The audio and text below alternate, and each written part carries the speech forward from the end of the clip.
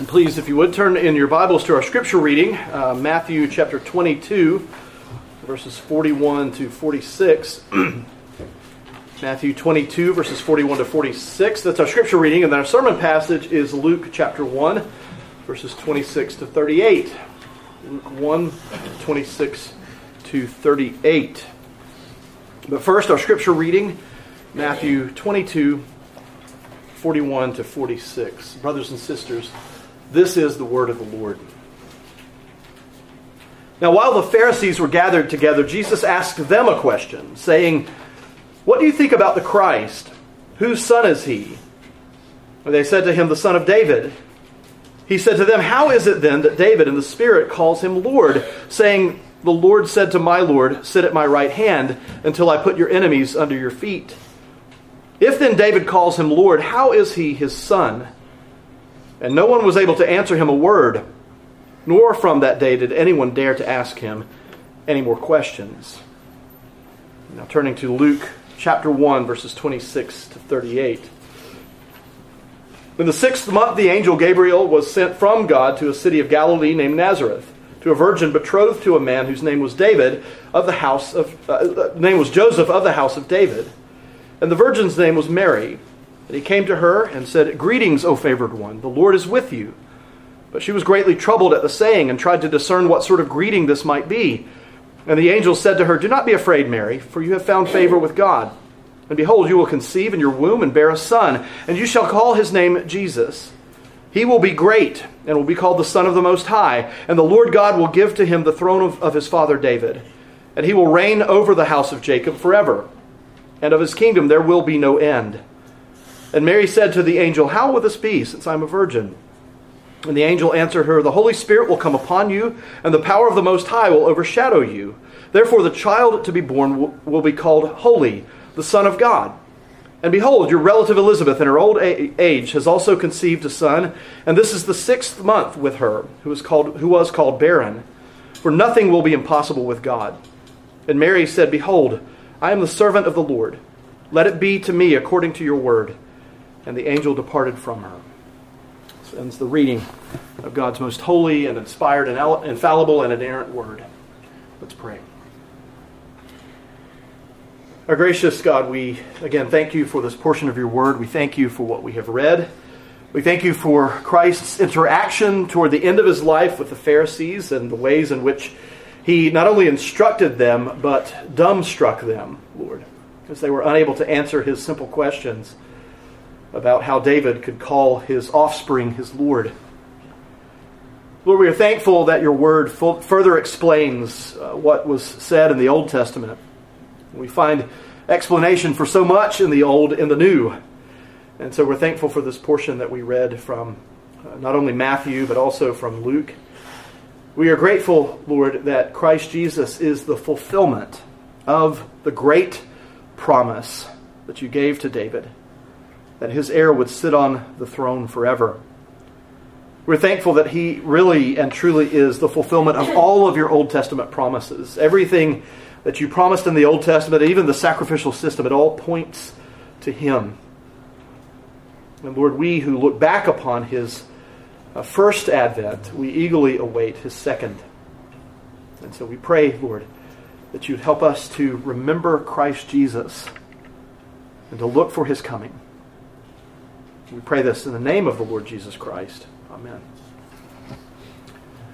Now in that passage from Matthew 22, we read about how Jesus, who essentially had been on trial by the Pharisees and the Sadducees since he had cleansed the temple back in chapter 21, he turned the tables on them and he began to examine them. You might say this was his cross-examination of the Pharisees. Those religious leaders had peppered him with question after question. They were hoping to entangle him in his words, as chapter 22, verse 15 says. But then beginning in chapter 22, verse 41, Jesus began questioning them.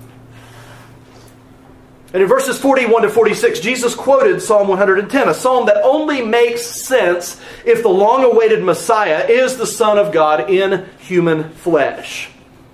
How else could David, the greatest king Israel had ever known, refer to the Messiah as my Lord in Psalm 110, verse 1? There was no human being in Israel who was superior to David, not before him, not after him. And Jesus used this simple verse to show to the Pharisees and to us that Jesus, the Messiah, the Son of God incarnate, is Jesus Christ himself, the eternal Son of God. Well, this morning's passage in Luke, it helps us to further understand the advent of the second person of the Trinity in human flesh. How did he get here? And why did he come? As we work our way through the passage this morning, I would ask you to consider this thought. God's Son, begotten from all eternity, took up human flesh, being born of a virgin, to cover the sins of his people. Again, God's Son, begotten from all eternity, took up human flesh, being born of a virgin, to cover the sins of his people.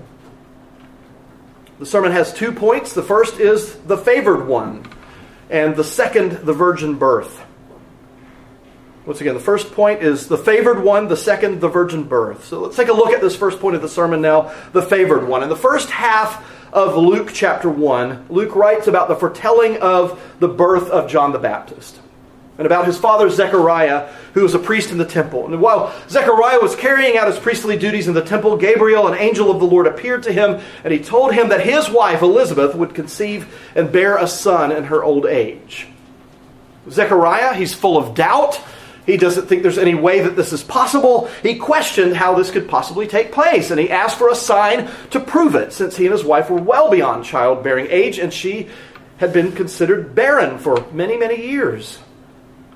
And in response, in chapter 1, verses 19 and 20, the angel said to Zechariah, I am Gabriel, who stands in the presence of God, and I was sent to speak to you and to bring you this good news. And behold, you will be silent and unable to speak until the day that these things take place, because you did not believe my words, which will be fulfilled in their time.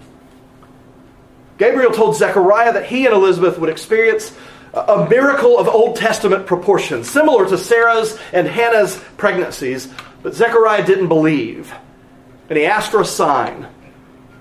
And as the requested sign of the truth of Gabriel's words, Zechariah was made unable to speak until their son was born.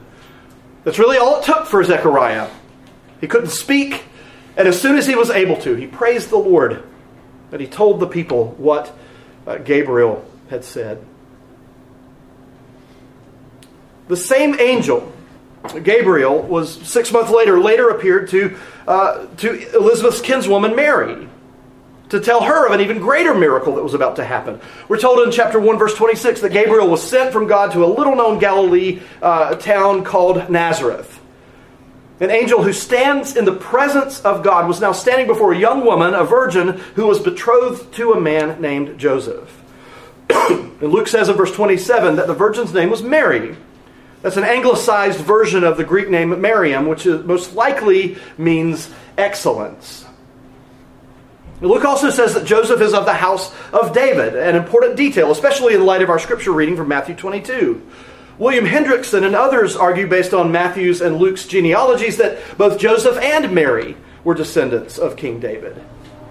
In verse 28, Gabriel speaks to this young woman and he says to her, Greetings, O favored one, the Lord is with you. Now, this is the passage from which comes the Roman Catholic prayer, Hail Mary, full of grace. Gabriel certainly greets Mary, so hail, that's an appropriate translation of the first word. However, the word in the prayer translated full of grace is a passive word in the original, meaning that Mary is a recipient of grace, not a bestower or giver of grace, as the Catholics believe. She received God's grace, but she doesn't give it out. She's not the giver of grace the way that God is. Now, when Gabriel greets her, verse 29 says that Mary was greatly troubled and tried to discern what sort of greeting this might be. But Gabriel, rather than rebuking her for being troubled by his words, he comforts her. In verse 30, he tells her, Don't be afraid, Mary, you have found favor with God. And the phrase you have found favor in this context means you have received God's unmerited grace. It's clear there in the text and in the original that it's not that Mary had done something to deserve God's grace. That's not grace. She had found favor, meaning that God had set his love upon her. But he had appointed her to be the one for this very special task. Because she has found favor with God, she has no reason to fear Gabriel's words to her. In verse 31, Gabriel announces to Mary what he has been sent to say. And behold, you will conceive in your womb and bear a son, and you shall call his name Jesus. Now the wording here is very similar to Isaiah chapter 7, verse 14, but not identical to it. Isaiah 7:14 says, therefore the Lord himself will give you a sign. Behold, the virgin shall conceive and bear a son, and you shall call his name Emmanuel. But Gabriel continues in verses 32 and 33. He will be great and will be called the Son of the Most High. And the Lord God will give to him the throne of his father David, and he will reign over the house of Jacob forever. And of his kingdom there will be no end. Zechariah was told in verses 16 and 17 that his son John would go before God in the spirit and power of Elijah to turn many of the children of Israel to the Lord their God. John was to go before the Lord their God, but Jesus will be called the Son of the Most High, and God will give to him the throne of his father David.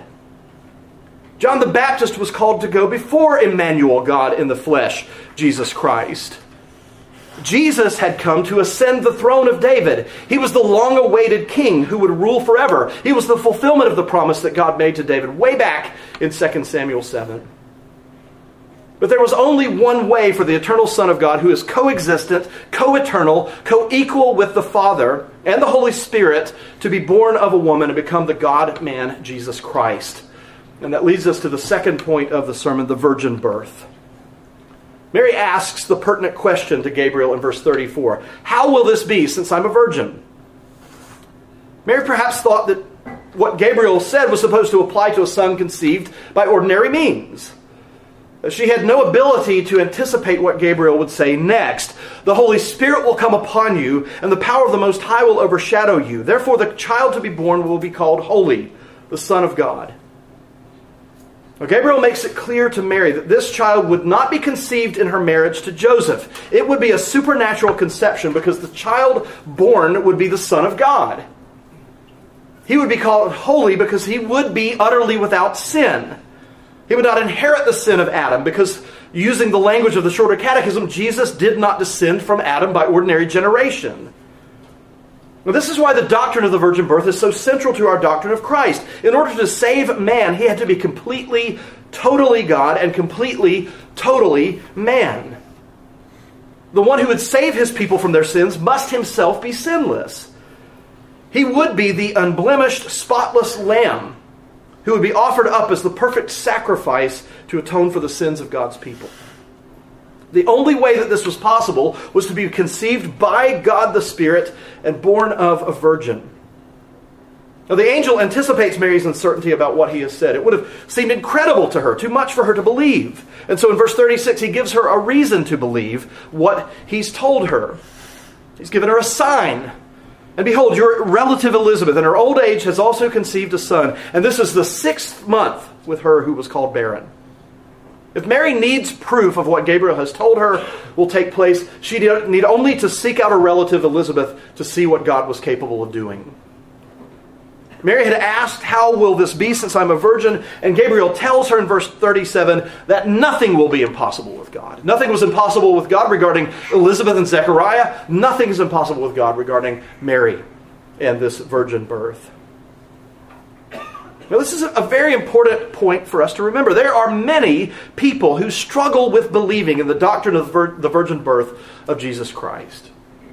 There may be some of you here today who are questioning it. I don't think this is possible. Scientifically speaking, how could this happen? And so for many people, this miracle is simply too much to accept. But let me ask you this question. If the virgin birth of Christ is too much for God to accomplish, then what does that say about God? If God cannot cause a virgin birth to take place, then God is not God. If he can't defy the so-called laws of science, if he can't do that which is supernatural in the natural realm, then he's not a God to be worshipped. He doesn't have true and ultimate power.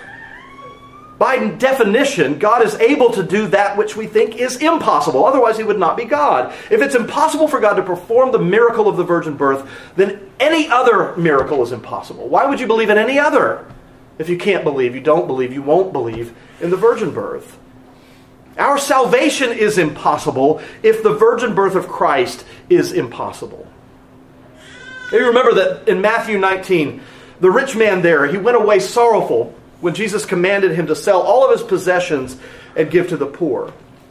The disciples were surprised when Jesus said how difficult it is for a rich person to enter the kingdom of heaven. And in chapter 19, verse 25, the disciples asked, "Who then can be saved?" And Jesus responded to them in verse 26, "With man, this is impossible. But with God, all things are possible." If the virgin birth, to your way of thinking, is an impossibility, then your own salvation is just as much an impossibility. But with God, all things are possible. Nothing will be impossible for God. If God can cause an elderly, barren Elizabeth to conceive and give birth to John the Baptist, he can just as easily cause Mary to conceive and give birth to Jesus. And he does not need a human man to do it. You have to think about this. It is odd in our own society that we're constantly told, we're barraged with messages about how we have no limits to us. We can do whatever our mind sets itself upon.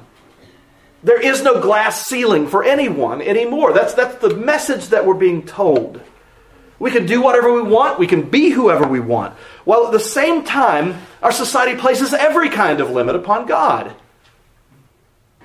The truth is, we have limits. God doesn't. The only limits he has are the ones that he set upon himself in the ways that he made covenants with his people. Now, if Mary doubted this earlier when she questioned how this would happen, she seems not to doubt any longer. Verse 38 says, "And Mary said, 'Behold, I am the servant of the Lord. Let it be to me according to your word.'" And we read there that the angel departed from her. Not because of any virtue in herself, Mary was chosen to give birth to his son, God's son. She was a sinner just like we are. She did not have an immaculate conception in the way that Jesus, her son, did. She was a sinner. But her sin, Adam's guilt, it was not transmitted to Jesus by virtue of Jesus being born of her. Because of God's choice, her life would be forever altered. She would know inexpressible joy. She would know excruciating pain because of the son she would bear. She would have the joy of holding her baby in her arms, the joy of watching him grow and mature, knowing all the while that he is the Son of God she's holding in her arms. But she would also see him die a death he did not deserve, so that she and everyone else who believes in Jesus would have eternal life. She would have her heart pierced, seeing her son pierced. But she doesn't know any of this at this point in her life. But she did know what Gabriel had just told her about the conception of her baby, and she simply accepts what Gabriel says, "I am the servant of the Lord." She accepted the impossible with a childlike faith. And we, brothers and sisters, are called to do no less. We are called to put our faith in Jesus Christ. If you truly believe that Jesus is the Son of God who came to save his people from their sins, then believing in his virgin birth, it's not so difficult.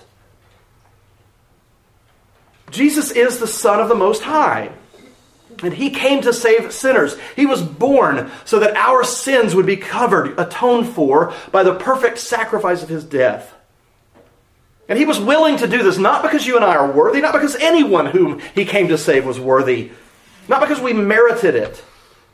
He came to save us out of pure mercy, compassion. His salvation is offered to us as a free gift of grace. He was willing to do what many say is impossible so that sinful people who believe in him could live with him forever. And that, brothers and sisters, is good news.